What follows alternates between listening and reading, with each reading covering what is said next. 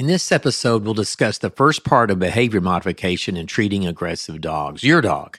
You've got the basics now, and let's move forward with your knowledge. In the last episode, we talked about handling skills and how important those are, and hopefully you got that video from me and saw it. If you haven't listened to that episode and certainly haven't seen that video, please do so. It's essential preparation for what we're going to be doing as we move forward. It would probably be beneficial and really necessary if you listen to all the episodes up to this one in preparation to get the total context and understanding of what we're doing here. At the end of the episode today, you'll have a better understanding of these things: the 3 variables used during behavior modification, the role of markers or clickers in behavior modification. Some of you have used those before, and we use them in behavior modification too. And the importance of proper treat delivery when doing behavior modification, pairing it with the clicker. And we'll also cover a couple of special tools and equipment that we talked about also in prior episodes. I'm going to spend a couple of minutes, though, at the start of this episode to discuss a really troubling dog bite situation that happened last month in Jefferson County, Colorado at Home Depot. It just really talks to how, or speaks to how, casual and uninformed behavior modification for aggressive dogs by people who, I don't mean to be blunt or harsh here, who don't know what they're doing, how dangerous this can be and how hard it is even on the dog. It makes the dog worse. It puts the people in very serious situations, as you'll see when we talk about this here in just a minute. It just points out that we have to do this kind of behavior modification in a smart and safe and knowledgeable way. Hi, I'm Scott Schaefer, and you're listening to the Dog Aggression Answers podcast. I've worked with thousands of aggressive dogs and their owners, and I'm certified by 2 international certifying organizations in dog behavior. In this podcast series, I'll explain why your dog is acting aggressively and provide recognized science-based answers, things you can do to make things better. Understanding and addressing your dog's aggression will make living with your dog better and, let's not forget, improve your dog's life too.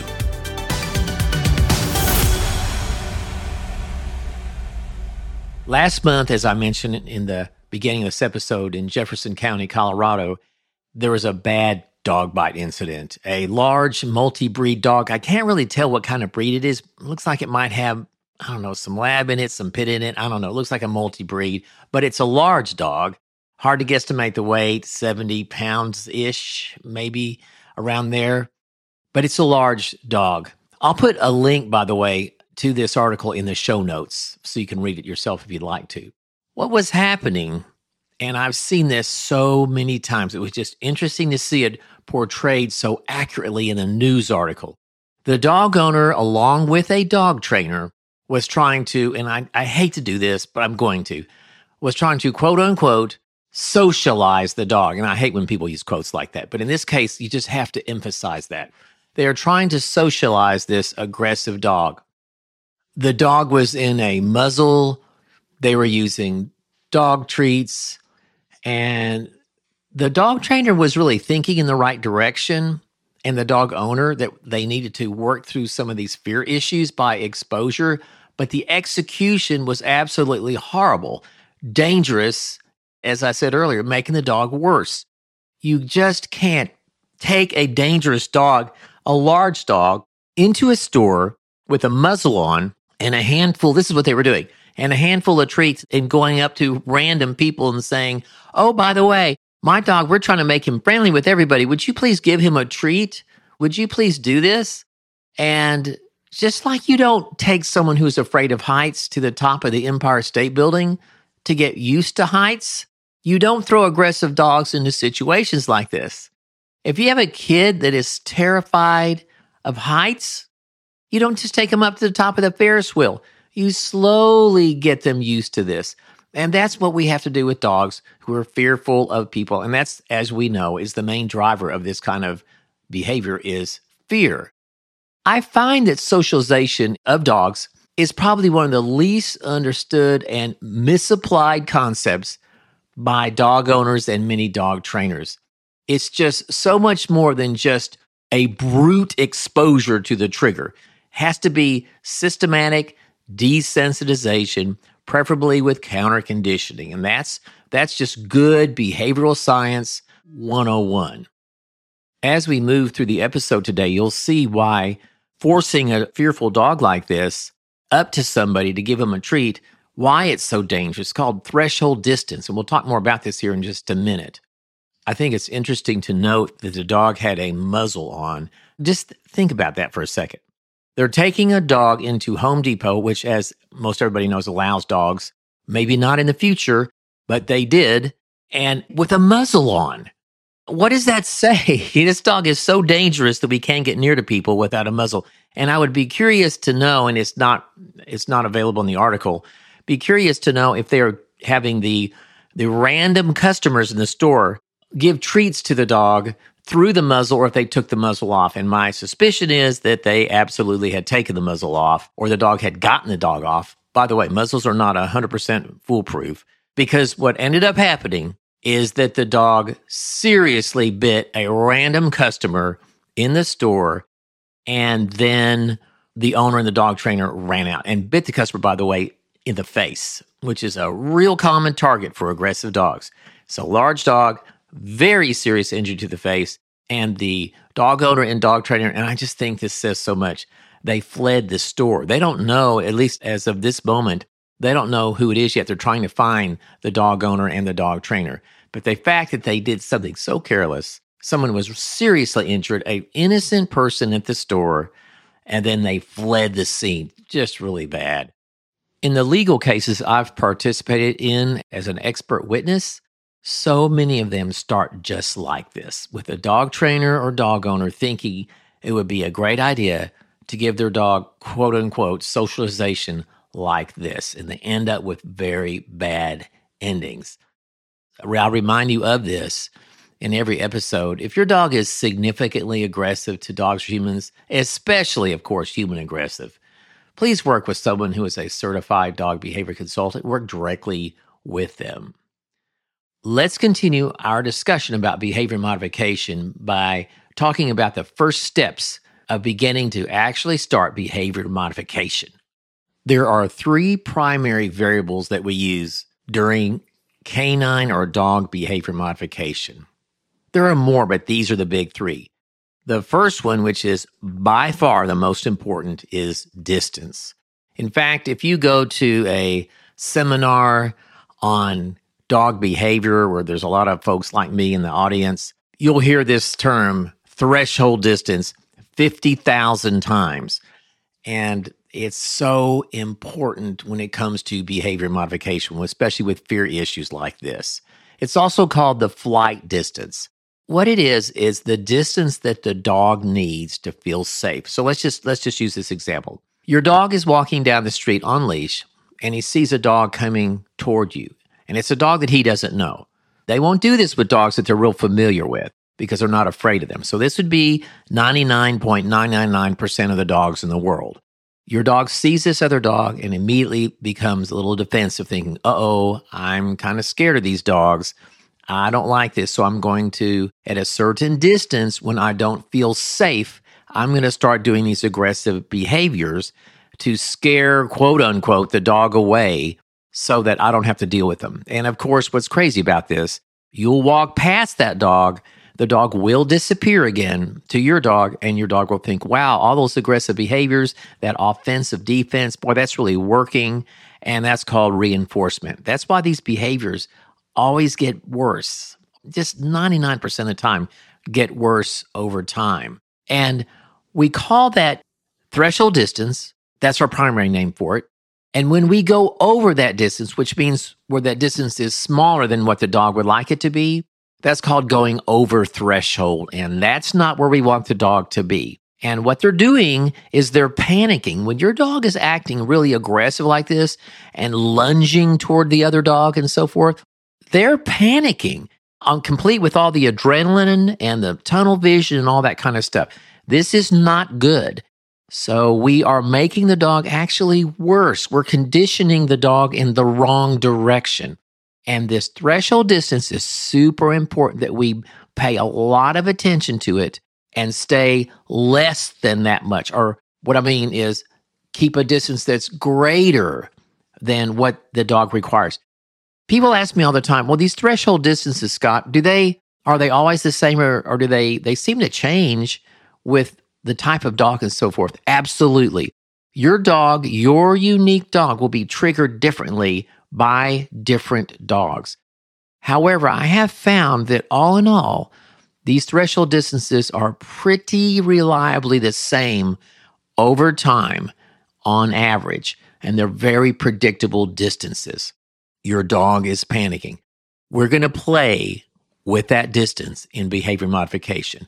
That's our main and primary variable, is that threshold distance. See, I've said it already a whole bunch of times. I told you it'll come up a million times. The next one I want to talk about, the three variables, the primary variables we use during behavior modification, is vision. Please remember this is primarily a visually triggered issue. Yes, there are some dogs, the smell of another dog, the sound of another dog might get them going, but I'm telling you, it is almost exclusively and primarily seeing the dog is the problem. So what does that mean? Well, what that means is when we get in a situation, and we'll talk more about this, when we get in a situation where we can't get enough distance from the trigger to keep the dog sub-threshold, then what we'll do is block the dog's vision. And I find that a lot of dog owners have figured this out on their own, and hooray for them. That's really great. What does that mean in practice? You're walking down the street, your dog sees a trigger, starts to react. You realize, I can't get enough distance away from this trigger to keep my dog sub-threshold. So one of the techniques, the people will move their dog behind a parked car and block the dog's vision to the trigger. And I'm telling you, it almost instantly stops the reactivity or greatly reduces it, especially if you catch it early on. If you wait till the dog has really gone over threshold and is really acting aggressively and so forth, then it's not as effective because why?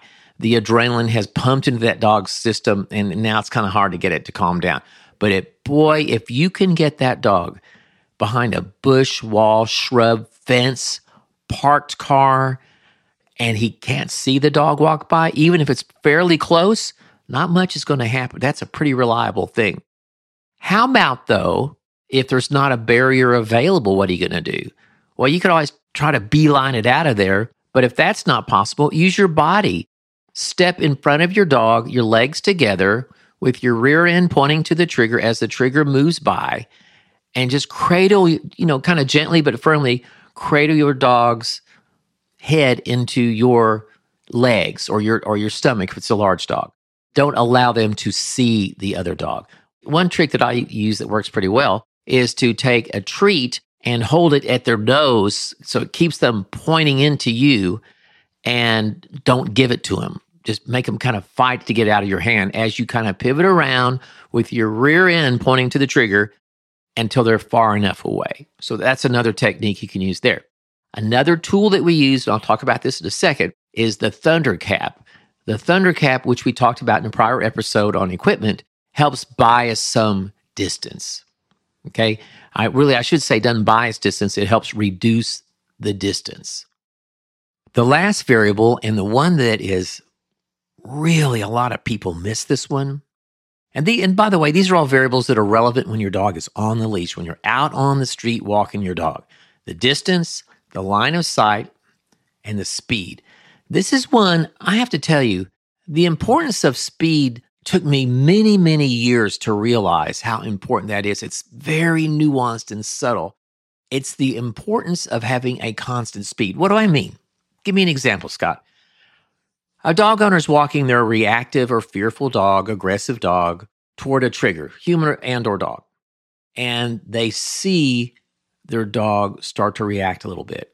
And of course, the owner is nervous too, because the owner goes, oh no, my dog's going to start reacting like this. It's going to be embarrassing. Oh no. So the owner's kind of getting nervous too. And what happens, the owner slows down. They oh no. They try to unconsciously kind of slow the approach a little bit. Well, your dog picks up on that. These are called behavioral cues. It's very important that you just keep walking at the same speed. And we'll talk about what you're going to do. Not just keep walking. We're going to talk about some techniques in upcoming episodes.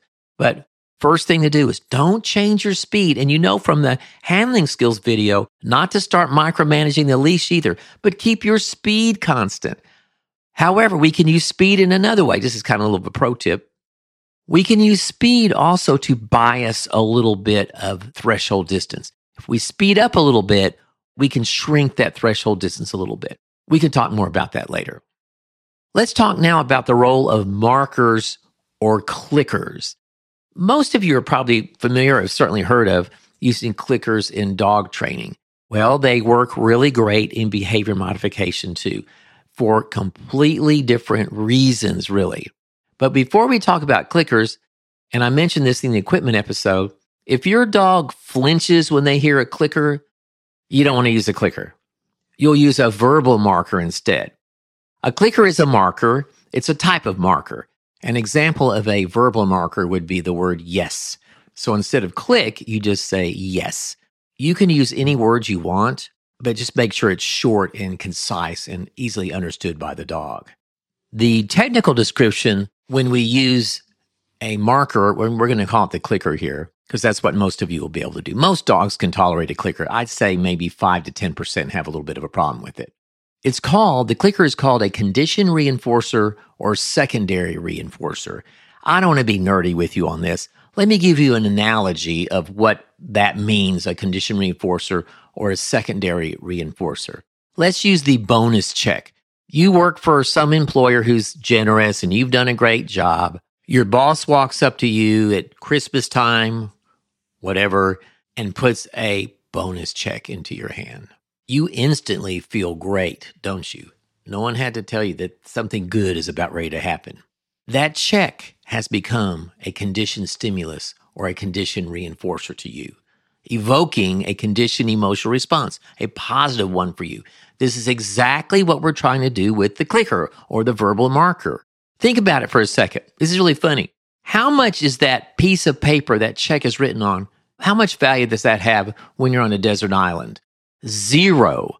None. It's just a piece of paper. Also, you don't even know what the check is for. It could be the amount. It could be $1 or it could be $10,000 or more. You don't know. You just know that something good is going to happen.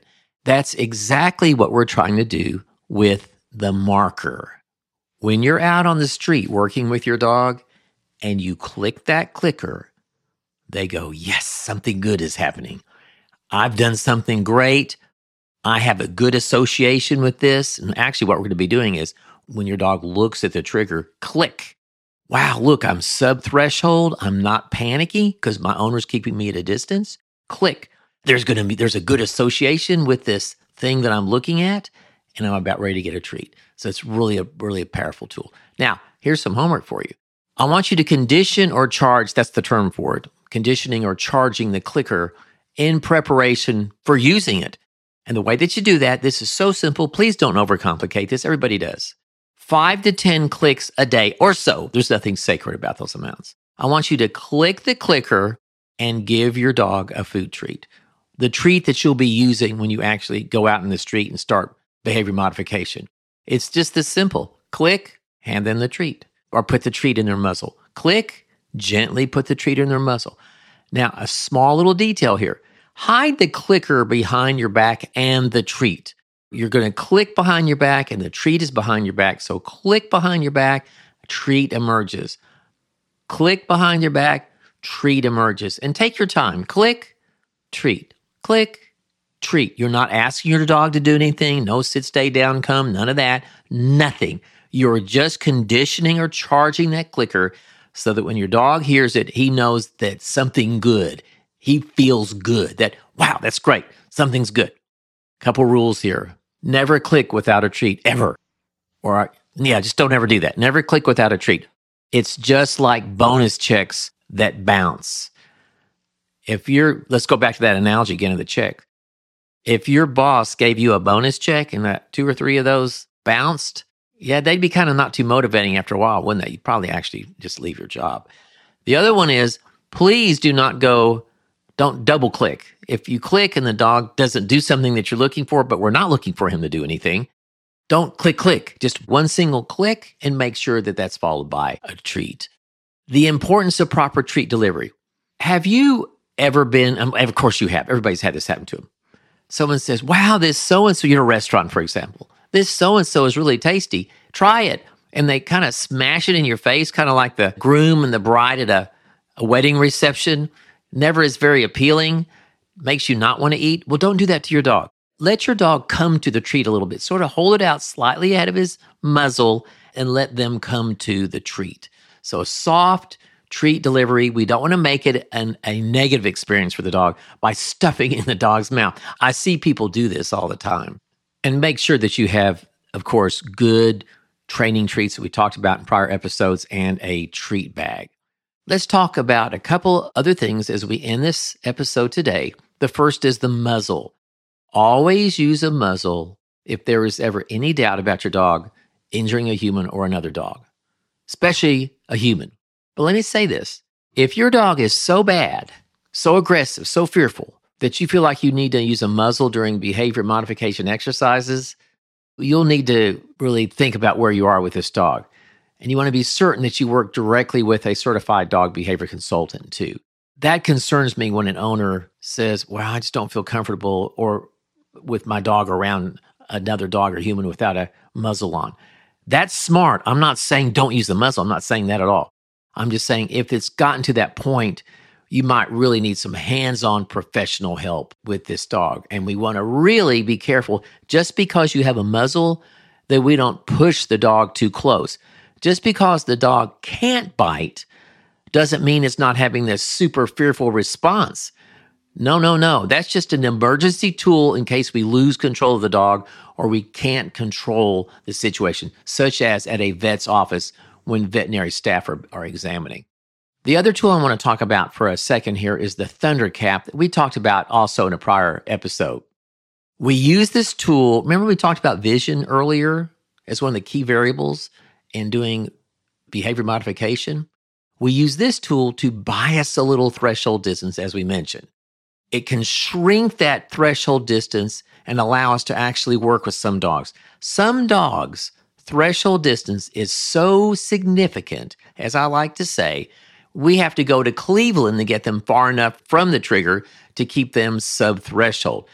The Thunder Cap, because it's like gauze and kind of turns down that visual stimulus a little bit, lets us get a lot closer. And so we can, in many cases, for the more severe cases, actually do these exercises in a neighborhood, for example. Once your dog gets better and is able to reliably walk past triggers like on the other side of the street, then we take off the Thunder Cap and we go to stage 2. We start over again with these threshold distance exercises that we're going to cover in future episodes. We start over again without the Thunder Cap this time. Here's what I'd like to do prior to you're listening to the next episode.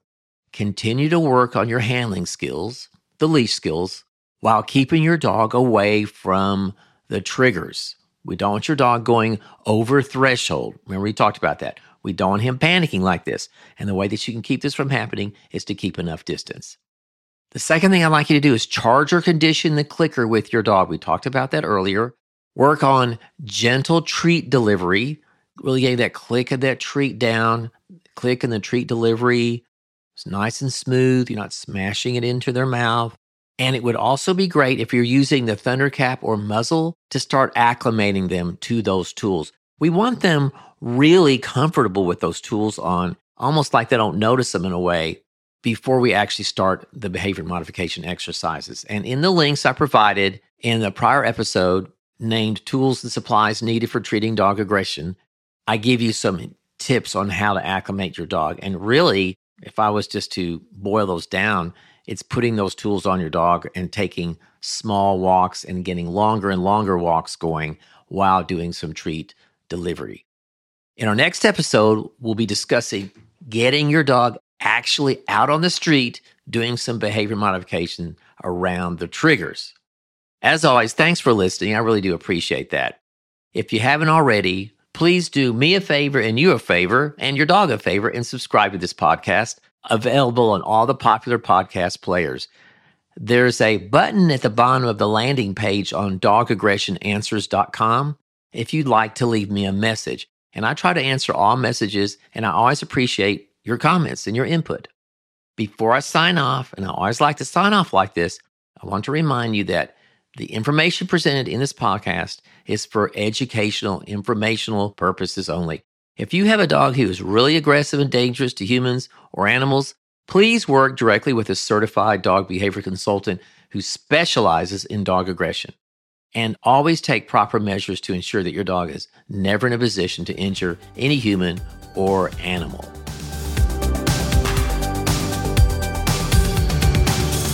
Thank you for joining me today. Before you go, please subscribe if you haven't already. If not for yourself, do it for your dog. If you find these episodes helpful, please leave a review.